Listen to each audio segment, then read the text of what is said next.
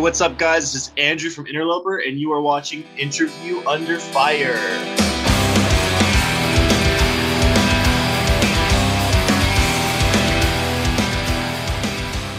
All right, everyone out there, welcome back to another brand new edition of Interview Under Fire. This is once again your host, Sonny, this time along with Andrew Virueta. Man, it's an honor. Thank you so much for joining our IUF series today. Now, Andrew, this is an awesome and exciting time of the year for you and the rest of the guys over at Interloper with the release of your debut studio album, Search Party. Drops June 11th on Nuclear Blast Records. Now, first things first, I want to congratulate you guys on all the well-deserved reactions it's been getting so far, especially with those singles Drift and a title track. Plenty of amazing things to unravel about this album, considering this is quite the follow-up to your Revenant Legacy EP, which dropped earlier as well. But, before we get to all that and beyond, I know we talked about it before the interview started with all my guests, I ask a very important question to start things off, considering what's been happening in our lives lately. It's a simple one. How are you, man? How is life in California? Yeah, man. It's a valid question to ask, dude. It's a valid question to ask, man. I'm doing well, dude. I think that for a lot of musicians, it's a crazy, confusing time. But in my case here, I've just really been trying my best to focus on staying creative. I think that, considering the circumstances of everything going on, it's kind of hard to feel motivated to keep being creative and to write or to, see the light at the end of the tunnel, which I'm very guilty of that. But really just trying to write for whatever projects that I'm, in. I'm just working on new music, dude. Just doing whatever I can to keep myself motivated and looking forward to something. That's a very important thing for me to do, to like push on, Yeah.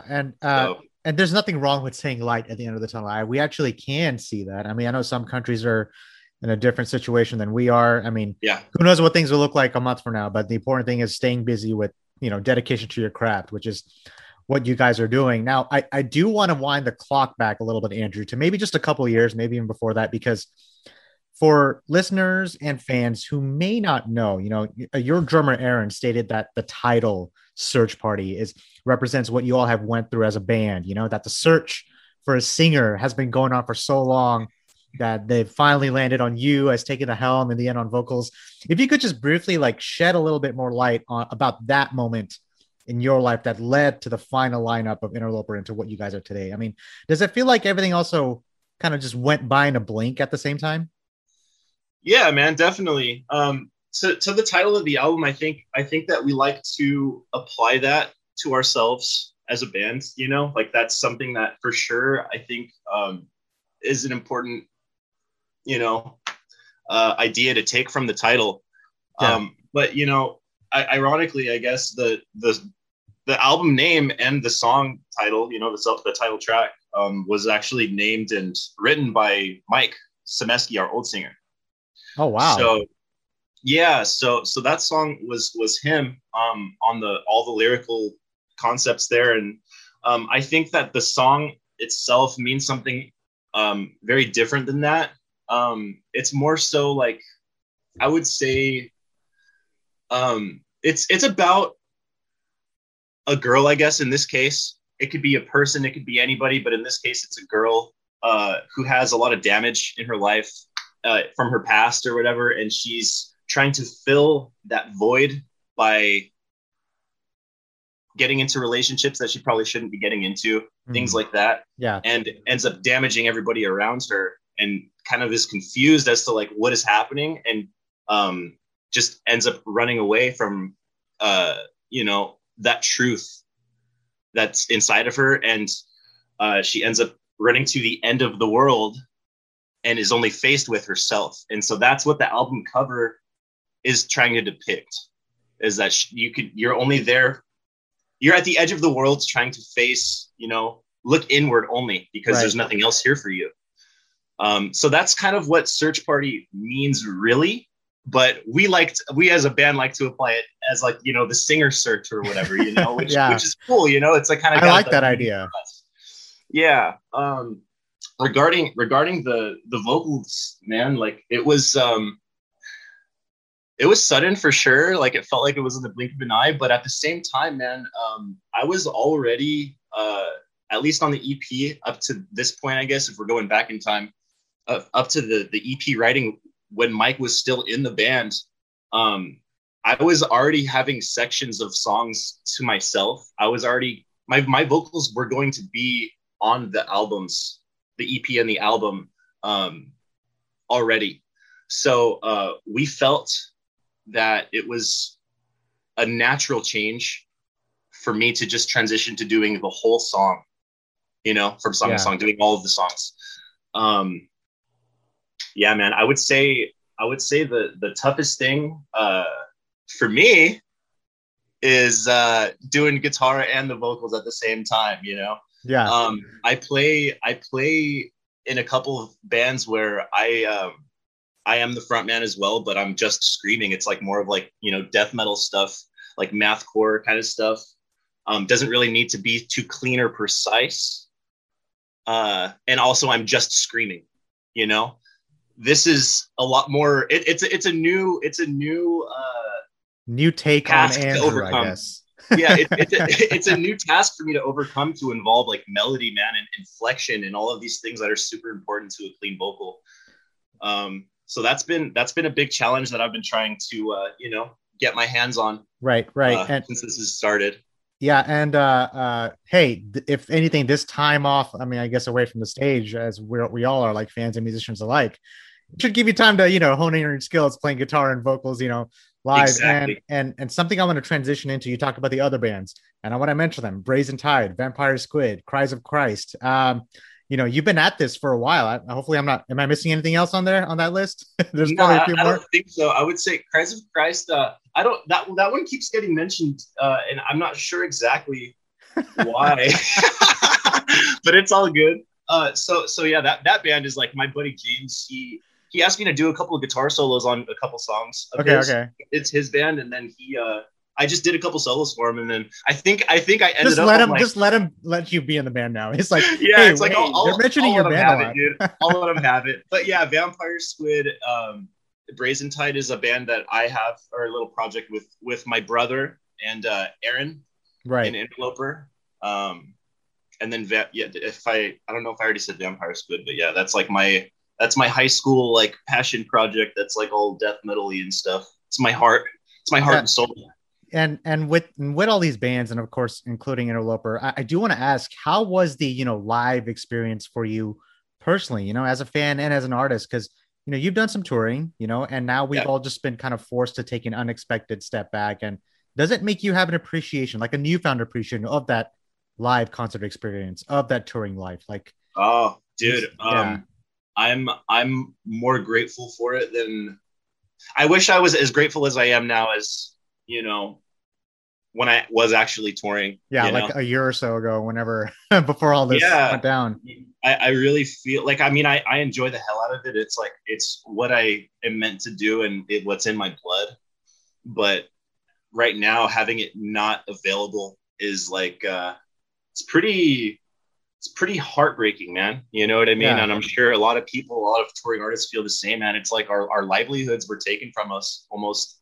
You know, something that we identify with so deeply is just something that doesn't exist right now. You know? It was pretty much a routine of our lives. I mean, I don't know about you. I was at a show, I mean, if not every day, at least every week. And of course, I remember my last show. You know, that's how clear and concise to the point it is, because it's been that long ago where I remember exactly how much of an impact it had on me as a fan. But, yeah, it's an absolute, just, it's a culture, you know, that's been put on hold. It's a whole culture that's been put on hold, man. Yeah, and something that hasn't been put on hold, I know you've seen this for the last year, a very common subject on Interview Under Fire, at least for the last year or so, is live streaming. I mean, you've seen it. A lot of bands, what they're doing is taking what they do on stage, on the screen. Of course, we would be doing these interviews in person like we're doing right now. Like, you know, we've had bands on here, and I've said this to all my guests. We've had bands like August Burns Red and Lamb of God. They talked about their experience on selling, you know, virtual tickets to the fans, and they would stream a show, pre-record a show, however it may seem, the organization of it. But Yeah. I wanted to get your take on this, Andrew, because there's no wrong answer to what you may answer with, because with the amount of touring that you've done, the musicians you've collaborated with, the fans you've met, the venues you played at, do you think, from your perspective, again, that the rise of like the quarantine-induced live streaming we're seeing right now from all these artists, is that going to affect the touring musician business going forward? Like, has it already been affected, or do you still see bands doing something like this even after all this is over? Interesting. I So my take on this is, as much as I think that it's a wonderful thing, and in a it's so, what these bands are doing for their fans is so wonderful. You know what I mean? Yeah. To like still be able to try and give something back, is such a valuable thing. And I think it really demonstrates the character of a lot of the bands doing it right now. But I still really, I think I stand by the fact that there is nothing quite like being in a place at a show, high volume. You're looking at people in the face, the band members that you love, the band that you went to see. There's something magical about that. There's an energy that I don't think is like able to be replicated through a live stream. And so I do think that once everything comes back to normal, maybe there will be some studio sessions and stuff still that you might have to pay for, but I don't think they're going to demonstrate it as a live stream concert anymore, because well, you can go see the band now, and then that exclusivity gets involved again. We're going to be in your town for one day, you know what I mean? Or 2 days. There's that exclusivity there that, I think is super, super important. Well, Yeah. I was gonna add to that, because I've had so many artists who say what you said, and some artists would say, yeah, I would love to do live streaming. It's a great way to engage with the fans. Some artists would say, I don't want to do anything until all this is over. And some artists would say, there's also that idea of accessibility. Like, let's say you do a show here in Dallas, and maybe someone in Brazil or in a different country doesn't have access to get to a show like Interloper. There's so many ideas. There's this really cool idea to mosh in my own room for as long as I want, which is great, right? but it's like you do the live streaming, but then how much more creative can you get with the audience? So yeah, man. And that is a valid point right there. It's like some bands like don't get to hit Australia. Some bands don't get to hit South America. So maybe, having a commercially available show for them would be something that's viable for in the future, and it's happening now, Yeah. I think a lot of people right now are like I was kind of just saying, is like, they're seeing these bands that have never even come to their country before, in a live stream, which is super special. Yeah. I never even thought about that, man. That's a really good point. Another point is mental health. Like, I have some friends who don't go to these shows specifically. They're metalheads. They don't go to these shows specifically because they get, they don't want to be around a large crowd. There's that, that sense of anxiety, which I understand, totally get that. But then with these shows that are coming out, I remember getting a text from my friend over Christmas. Man, that August Burns Red, Christmas Burns Red show was so good. Or that Behemoth show was amazing. Korn did one last week, I believe. And oh, damn. And they were talking about, and Korn's been around for as long as we have, and they're telling me about how much they really appreciated the live streaming. And these are from friends who actually don't go to shows. So so many things we can explore the rabbit hole as far as that may go. But there's endless possibilities as far as that is concerned. Now, I know we talked about everything from head to toe, Andrew. Let's talk about Search Party, dude. Debut album, June 11th on Nuclear Blast. Let's talk about Nuclear Blast Records. I also want to give a shout out to Kristen. Holy mother. Like, I think you're in great hands with her. One of the best in the business. She knows what she's doing. Love her to death, man. Love her to death. She's amazing. And shout out to Kristen, obviously. And we talked about with Nuclear Blast, with Interview Under Fire, we had the privilege to interview bands like Testament and Epica, Accept, Amaranth, Thyroid is Murder. What is it like with signing with such a prominent label like Nuclear Blast? Like, in your head, like, what goes through your head when you hear something like that? Dude, honestly, like, it's one of those things for me, like, I have to like kind of block out because it becomes too overwhelming for me. You know what I mean? I never thought that I'd be in a band on a label like Nuclear. That's a band that has bands on their roster that I grew up listening to Yep. and like adore still, like, you know, Opeth and like Meshuggah. Meshuggah. Yeah, dude, like it's insane. Bodum, Yeah, of rest in course. peace, Alexi. Rest in peace, man. So Man, yeah, yeah. dude, it's crazy to have been given the opportunity to, you know, share a roster with those bands. You know, it almost feels like we don't deserve it yet. You know what I mean? But Nah. I'm very, very proud of the fact that, you know, we got on to Nuclear, man. And more importantly, I'm glad that they see the potential in our music. You know, that they believe in the music like we do. Let me tell you why you belong here in a second. And number two, I think you're in great company with Nuclear Blast going forward. You do deserve it. Let me tell you why. This is the follow up to the Revenant Legacy EP released earlier this year, and you guys have been busy, man. What a crazy way to uh, spend 2021 putting out music that we love. And if I may, Andrew, Mhm. top to bottom, I said to myself, you know, this was going to be a sleeper hit this year, and I can't begin to tell you how much I was looking forward to Search Parties, especially when I first saw the artwork. And I never say this word. It was dazzling. It was a dazzling mix of progressive metal to melodic death metal vibes. It was heavy, obviously. It was also a dash of metalcore in there. I mean, Yeah. riff after riff after riff. It was all over the place. And those transcending guitar melodies to the booming and mesmerizing like, technicalities of the drumming. I mean, vocals. I mean, you went above and beyond with this. It was just a perfect blend of all the above. You know, songs like Pathkeeper and Moonlight, title track, Idle Years, even the Duran Duran cover of Rio. I mean, Yeah, if you're gonna put out a debut record, this is how you do it. And dude, I, I greatly appreciate that, dude. and so let me ask you this. I kind of run around to this question here. How much did things change? Walk me through this because how much did things change from when you first started composing on Search Party to where you ended up finishing it? Did a lot change in between? Did nothing change? Was there already a specific sound you knew like you had in mind for Search Party?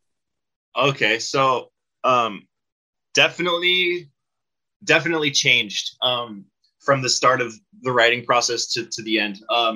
We actually had a lot of these songs written along with the songs that were on the EP. Okay. Um, in fact, a few of the songs that were on the EP were going to be put onto Search Party, and we kind of looked at what we had so like up to that point and decided that the songs, some of the songs that we wanted, which are the songs that are on the EP now, were sticking out a bit too much to be put onto the full length. Okay. So we thought it was a better idea to separate the two. You know, have the EP, which is, you know, all older songs, like very old songs. Given they're all old, pretty old, but these ones are older. To have those older songs on the EP, and then we'll figure out what to do from there for the full length. So I think at this point we had maybe about four songs done for the full length. How far back are we talking? We're as far talking as far as like when the writing began, was it like kind of writing. collective, like Revenant and then I Search would Party was say together? around. I would say around February of 18. Oh, that far back. Okay. Yeah, I would say about February of 18. Now look at us That's trying to when- like recall like different times in our life. Like it's dude, it's like so it's a hard time for me to machine. do that. It's so hard for me to do that, man. So yeah, I think it was about January or February of 18. Yeah, that sounds about right to me. I'm gonna go with that. Yeah, and so yeah, that's when like EP was like solidified. We knew what was gonna be on the EP, this and that. And then we had, like I said, about 4 or 5 songs done for the full length, and we still had another, 5 to do, probably 5 or 6. So from that point, we kind of experimented a little bit because we figured out like, okay, these songs are for this, these songs are for this. What's going to follow? What's going to complement? What's not going to complement? And thankfully we had the EP songs to like reference as to like, right. We need to build from this. We need to move ahead of this and kind of like expand further. And so through the process of writing the rest of the album, there was a lot of tension between us. And I think it was because we had not really figured out exactly what we wanted the album to sound like. We hadn't really locked it in. And I think we all had separate and conflicting ideas creatively as to what we wanted for the album. And so we ended up butting heads a lot because we were thinking of two different things. We had different visions in our head. And so what ended up happening was, you know, after a lot of arguments, there was a lot of compromise. When I would bring a song to the table, when Miles would bring a song to the table, it was like, you know, we're all just going at it. And then coming to a middle ground and being really stoked on it. Yeah. I think that's important. I think if you just had people to, I mean, I've seen bands who have had people, you know, just go along for the ride. In the end, they're like, yeah, I didn't like how this album went back like 10 years ago. And then now they're just now talking about it. Yeah. But I think that's, that shows dedication to your craft, Andrews, and your band members. For sure, man. And the thing is, it's like, I'm stuck with these dudes, you know, we're all stuck with each other. Yeah. And we all want the same thing, right? Yeah. We just have different ways that we think we have different paths that we think we need to take to go about that. You know, we want the album to be great. That's our goal. Yeah. When you see them again, just tell them, hey, did you know he said it was dazzling? How was that? That's going to be dazzling. Like, wait, what? Yeah, that's that one. I'm going to remember that one, dude. That's amazing. Now, something I do have to talk about, the production. It sounded so dynamic and so clean. I heard everything, by the way, on this album. I mean, I'm kind of an audiophile these days. I'm very picky on how I want things to sound like, the way I want to sound it, the older I get, at least, you know. And it was also, so as far as the production, it was produced by you guys yourselves with the help of your brother, Joey Virueta, who took part in the production, mixing and mastering. He's kind of like the fourth member. I remember you guys saying something like that. Yep. And then, of course, the drums were recorded at Big Bad Sound LA by Jack Ruley and Zach Fisher. You know, collectively, talk about those guys for a second. I'm sure there was a sense of comfortability for you guys in the studio, Andrew, knowing that they were working on Search Party with you. Yeah. Having my brother, for sure, was monumental for me. We grew up and started and, you know, got skilled at what we did all at the same time. He's always been by my side. We're very close, and we can show each other music that we write, and we know what we're going for. Like we can show each other's songs to each other, and like I'll show a song to Joey and he'll be like, oh, okay, I see what you're trying to do here. Like he'll get it. Yeah. It'll click, and, you know, vice versa. So that's a really special thing that I honestly like don't really have with anybody else still.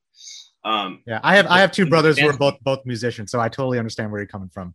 Yeah, dude, there's just this spiritual connection there. Yeah, you know what I mean? And so it's really cool that I got to have Joey do this with us, man, because if there's anybody in this world I can trust, it's my brother. You know what I mean? Yeah. And he just exceeded even what my expectations were on the production value of the album and stuff, man. Like I'm so excited about it. And yeah, man. And regarding doing the drums over at Big Bad, that was super cool, man. It was actually my very first time being in a legit studio, man. My very first time. So I was just like a kid in a candy store, you know, looking at all this analog rack hardware and stuff, and this like 30-year-old like fucking sick desk, you know what I mean? Like, or API desk. Yeah. It was hey, get used to it, man. Yeah, I mean, I hope so, man. That would be really cool. You know, I've been working in a bedroom, you know, doing my production stuff in my room since, I don't know, like 2010 or something. So actually using the gear that my plugins are emulating is very, very cool to have your drum set run through. You know what I mean? For your record. Definitely. Yeah. Yeah. So that was really special, man. And those guys are just great dudes. And that was a great experience, man.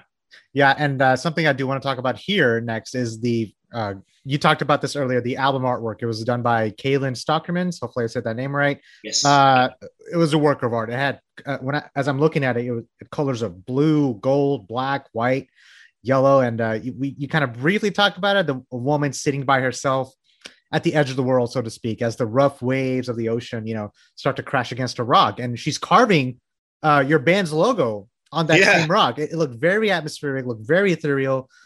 Cool. How did you know that Kalen was the guy who you wanted to work on something like this?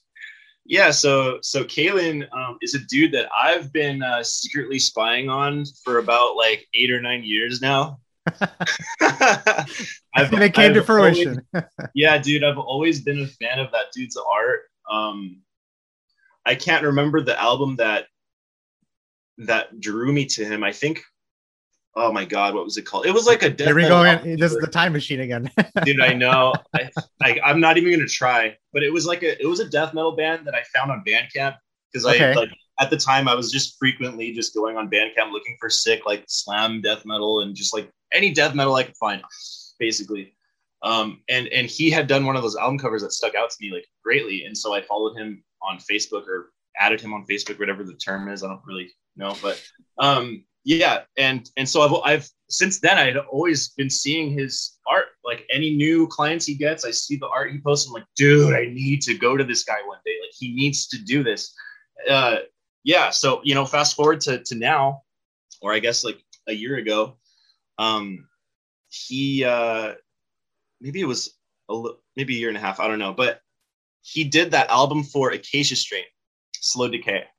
Oh, I have that. I'm actually looking at it right now. It's in the corner of my room. Really? I can't grab it because I'm going to unplug everything. But yeah, I know exactly what you're talking about. With the whole, it looked like a forest, and there's like birds and like just leaves. Yeah. It's like springtime. And I'm in Texas. This would fit perfectly for that atmosphere. Anyway, go ahead. Hell yeah. Yeah. So he did that album, and I was like, okay, like this guy has transcended into like another level of like mastery. At what he does. Because I had been seeing a lot of death metal that he had been doing, death metal album stuff that he had been doing, but this was something that was such a different like approach and image to be, presented for an album. And it was just so special. And I think it made that album a lot more special because we had that art to connect to it in our heads. It really did. Remember what I said about that first impression when I first saw the album art? This is going to be a sleeper hit. And I got exactly that. You're talking about, the cover art for Slow Decay, that's not that long ago, dude. This is it wasn't that long ago. That was like a year ago, year and a half. That album released August, I think. Slow Decay. This is that's a pretty quick turnaround. The fact that he's able to, I need to see his other artwork, but I think this may be his best one. Because it took me. Search Party. Search Party. As I was looking through I'm a movie buff, so when it comes to like cinematography and everything else in between, I'm a sucker for those things. So as I was looking at the album art, listening to the songs, it really took me into that world of I can't even really begin to describe it. Speaking of which, let's go to this next one because you're setting me up for this. Between writing and then structuring the songs and the production process, like you just talked about, even the artwork. So I want you to keep this in mind as I'm asking you this. The lyricism throughout, I'm doing like karate chops here. Throughout Search Party, I begin to think if there was a reason why you guys chose songs like Drift and the title track as singles before the release, like if there was a theme to this, because you talked about how Search Party specifically, the song, it became the reference point for you when writing the rest of the album. That logo that the woman draws on that rock is like a distress beacon. And then you have a song like Drift, which touches on the ego-driven nature of human beings and how the results of those antics can cause you to end up alone. So, how important are themes to you guys, Andrew? And, to what level do you like to have a theme for your music? So in the past, I've been really into doing that, like having a full-on concept for an album. I think it makes writing an album much more fluid. And it allows for the songs to flow together a lot better because you're thinking of those peaks and valleys ahead of time, and so the songs kind of are writing themselves in that way, which is really nice. But for this album, while lyrically a lot of the songs follow a theme and are similar, I would not say that this album has a concept at all. I would definitely say that these songs are standalone. But as I said, there are similar themes going on. And I think that just has more so to do with what I think is important to talk about. in music, you know, and what I think, what I want to hear in songs. I want to hear, um, I want to hear issues about, you know, interpersonal problems. I want to hear issues about relational issues, something that I can relate with and resonate with deeply on a deeper level. And so a lot of the songs cover issues like that, a lot of interpersonal issues, and just like character flaws, I guess, that you know, sometimes I'm writing about myself and I'm just kind of putting it into a character uh it in the album, you know. Would it be? Oh no, go ahead. Because I want to ask you this, but go ahead. Go and finish that thought that you were going to say. I was done. Yeah, that about sums it up. Okay, so would it be safe to say that you see Search Party as a snapshot of where you are in a certain time in your life, looking back? Oh, absolutely, man, absolutely. And I think that is such an important thing to do. That's how I have always approached music, um, lyrics specifically. I think that I'll put it this way: I have to write music, or else I'm like not okay inside. Yeah, if that makes sense. Like I have to write.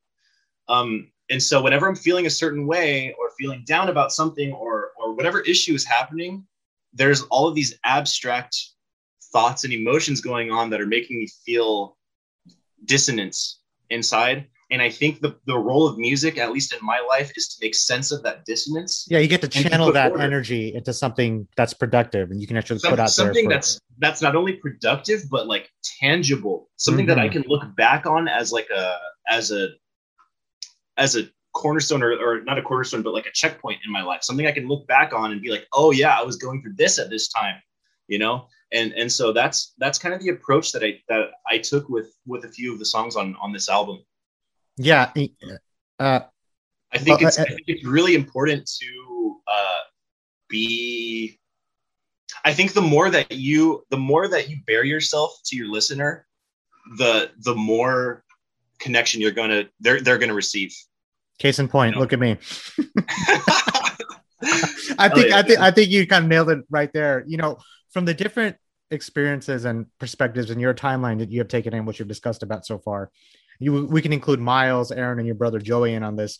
You know, playing for as long as you have, and the people you have met and worked with during this one hell of a debut record. And I also want to throw in, you know, Brazen Tide, Vampire Squid. I'm not going to mention Cries of Christ, but I just did. The numerous touring cycles you've done, and it sounds like you still have much left to put out there with Interlopers, you know, artistic vision and yours. You know, this is definitely something you have a passion for, and I feel like you've experienced plenty already in your career, Andrew, and then some. So, you know, have your aspirations as a person, or maybe even a musician, have they changed or evolved since when you first started playing music in the industry? Like, do you see things differently today? I definitely. Burning questions, man. yeah. You know, I like these questions because they make me think, you know, man. I really appreciate that. I'm gonna put a montage together of you just thinking. Yeah, just looking up somewhere. That's gonna put that as like make a new music video on Search Party. Just you thinking, just just throwing that idea out there. Jeez. Yeah, I mean, I think that maybe my perspective has changed a little bit, but not so much, man. I think that it's really important to harness and understand what drives you to do what you do in the first place. You know, what was the reason that I picked up a guitar? What was the reason that I made it?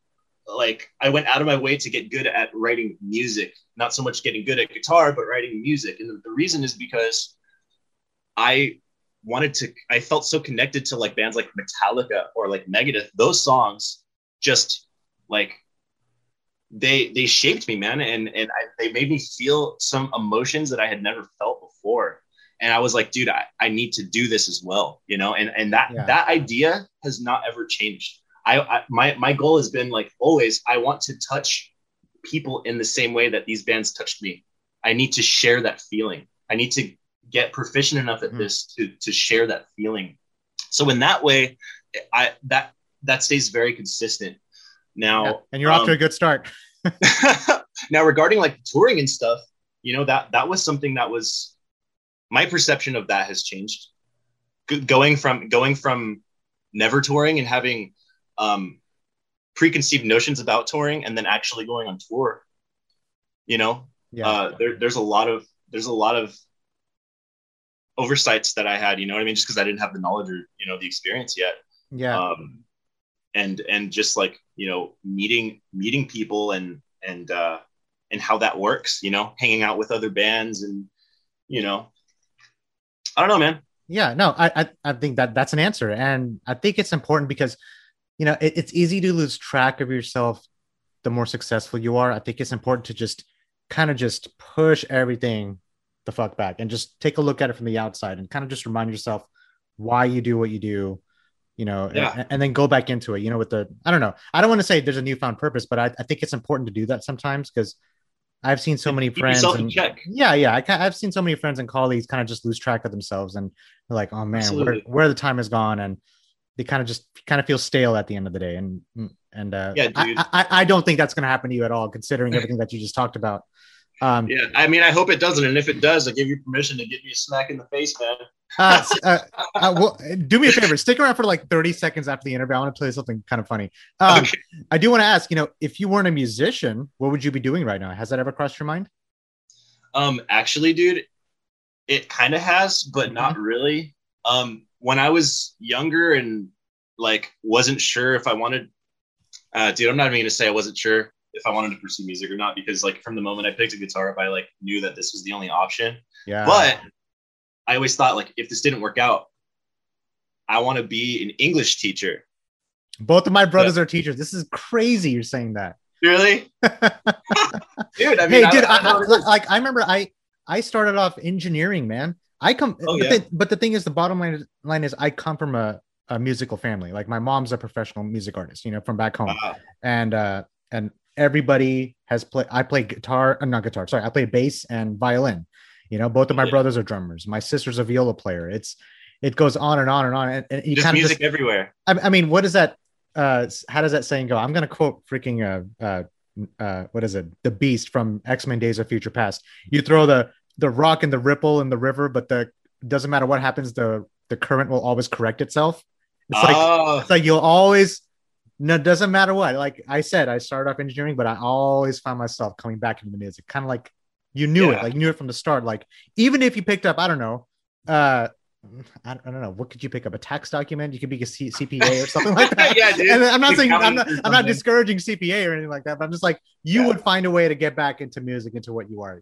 It's like man. It's like sure. We would find a way to do this interview regardless. That's a crazy thing to think about sometimes. I don't know. Absolutely, dude. Yeah. You're totally right, man. And I think on an for me, like I've thought about in the past, like, why did I want to be a teacher? Why did I want to teach? And I think the reason is because I feel like I will be making a difference doing that. I feel like I will be making a difference in somebody's life and maybe hopefully improving that, and that's kind of the same approach I have with music, man. I'm doing this because I want to share with people. You know what I mean? I want to help people.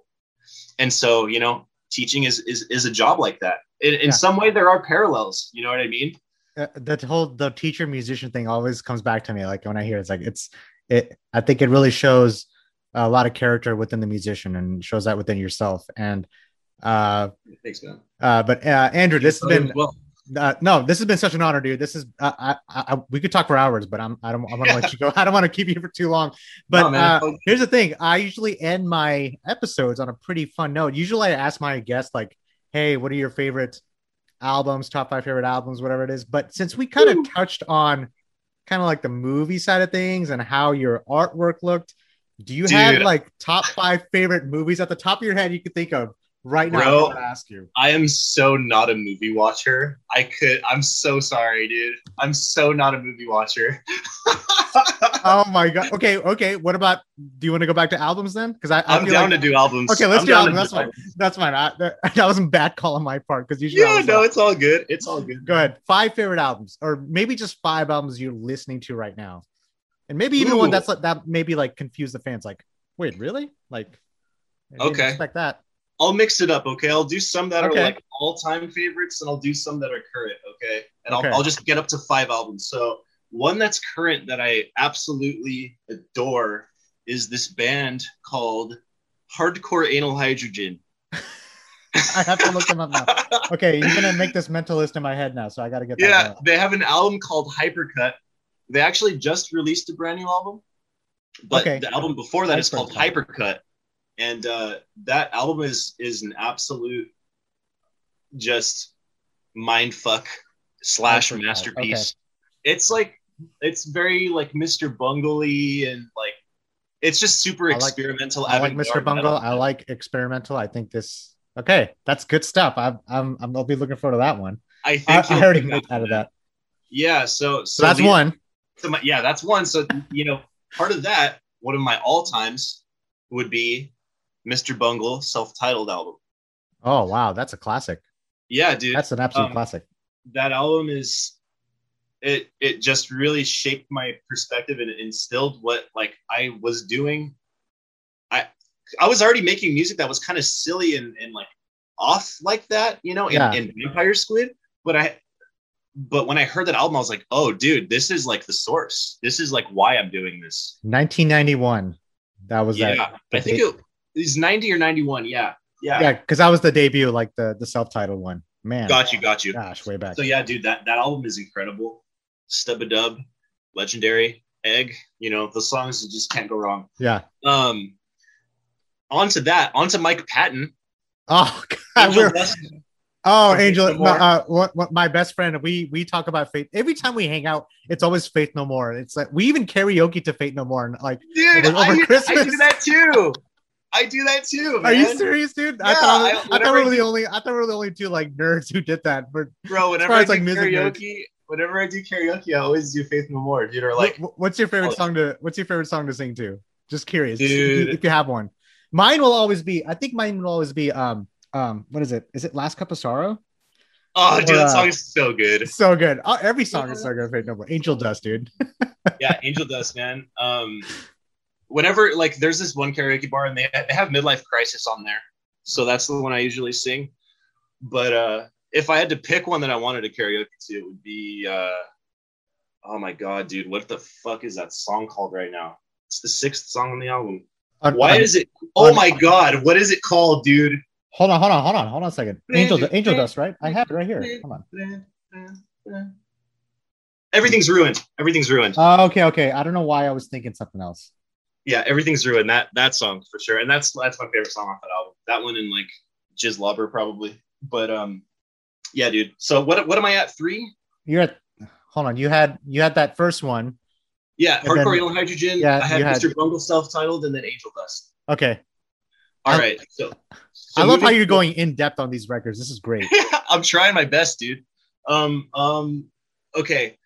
If I went to another all-time, that was like why I do what I do. Mm-hmm. Something that was just like, You're moving around a lot more, so I can tell you're excited. Yeah, dude. I love talking about this shit, dude. I fucking Master of Puppets. That's my favorite Metallica album ever. I will dude. never get tired of that record. Like James's voice on that album was the best that it was to me. I agree. I said the same thing. I had this debate that somebody was telling me. What is it? They were saying Ride the Lightning was the best one. Yeah, Ride the Lightning. I love Ride the Lightning, but yeah, same. But for me, I said that exact same reason why I picked Master of Puppets above everything else. But then again, Master of Puppets for me. Sorry, I'm making this on me. I know. I asked you. Yeah, no, dude. I was saying that. I was saying that because Master of Puppets was actually my first exposure to, metal. Really, like as soon as the title track hit, I'm like, this is the greatest thing I've ever heard in my life. Like, I wanted to play the guitar. This is what was I like 10 years old? Like it's Battery was the first song I ever learned on guitar, dude. Man, the intro, the acoustic intro, of course, not the. I could play that starting. Not only that, but also so far your list, it actually even shows me how it was also incorporated into Search Party. Like I'm actually thinking about elements of Metallica and Faith No More and Mr. Bungle, and it's kind of just coming out. I had to check out that first record though, because I've never heard of that band. You will love it. You will love it or you'll hate it. But we got to stay in touch after this interview. Okay, yeah, dude. dude. You got to send me that. That's 4, right? Yeah, so that's 4, and I would say, dude, number 5, having a final one is going to be really hard for me. I'm curious. Oh God, dude, what is? Oh man. This is your last interview of the day. Let's end it on a good note. Yeah, dude. It is Interview Under Fire, right? Putting you on the spot. Yeah. Oh man, I could go with like an album that was like formative for me, or one that you know what? I haven't done one that like I've been listening to a bunch of, so I'll do another one of those. I was gonna say, like, it's sometimes you can pick an album that you listen to a lot that you keep going back to, unless you've already picked that. You know, that's always something to think about, because it's always like the sleeper hits, quote unquote, you know, Search Party, like the sleeper hits that you don't really think of. I got it.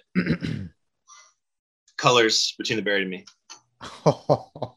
That's a great choice, dude. Yeah, dude.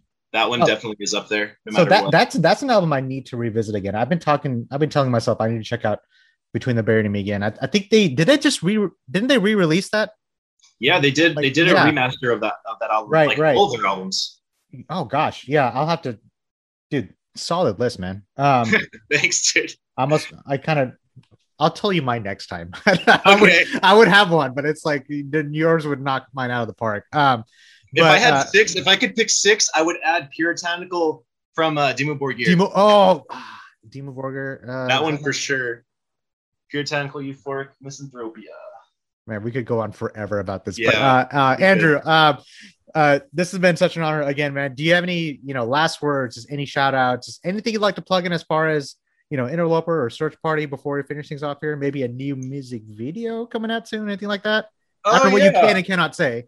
Yeah, we have a music video coming out. Another single is going to be dropping soon here. So stay posted for that. It's going to be for Idle Years. Oh, great song. I mentioned Idle Years. I mentioned that song.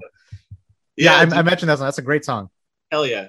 Thanks, man. And everyone who's listening, this is Andrew Virueta from Interloper. Search Party comes out June 11th on Nuclear Blast. Do me a favor. I say this a lot. Buy the records if you can, because the bands can't do it without your help. Like I said before, there are records in the corner of my room that I still buy to this day. I still just love buying records. Plus, yeah, man, you want to buy the record because you want to hold that artwork in your hands. We talked about that artwork for a good amount in this interview. And it's by no accident we mentioned it. And, and lastly, you can listen to this podcast on every major podcast stream out there. Check us out on interviewonfire.com. Andrew, man, you be safe out there in California. I can't wait till they do this again in person. Apparently I saw you in Dallas, but we didn't even know it. I guess so, dude. That's so killer though, man. Small world. All right, man. I'll talk to you next time, buddy. All right. Thanks for having me, man.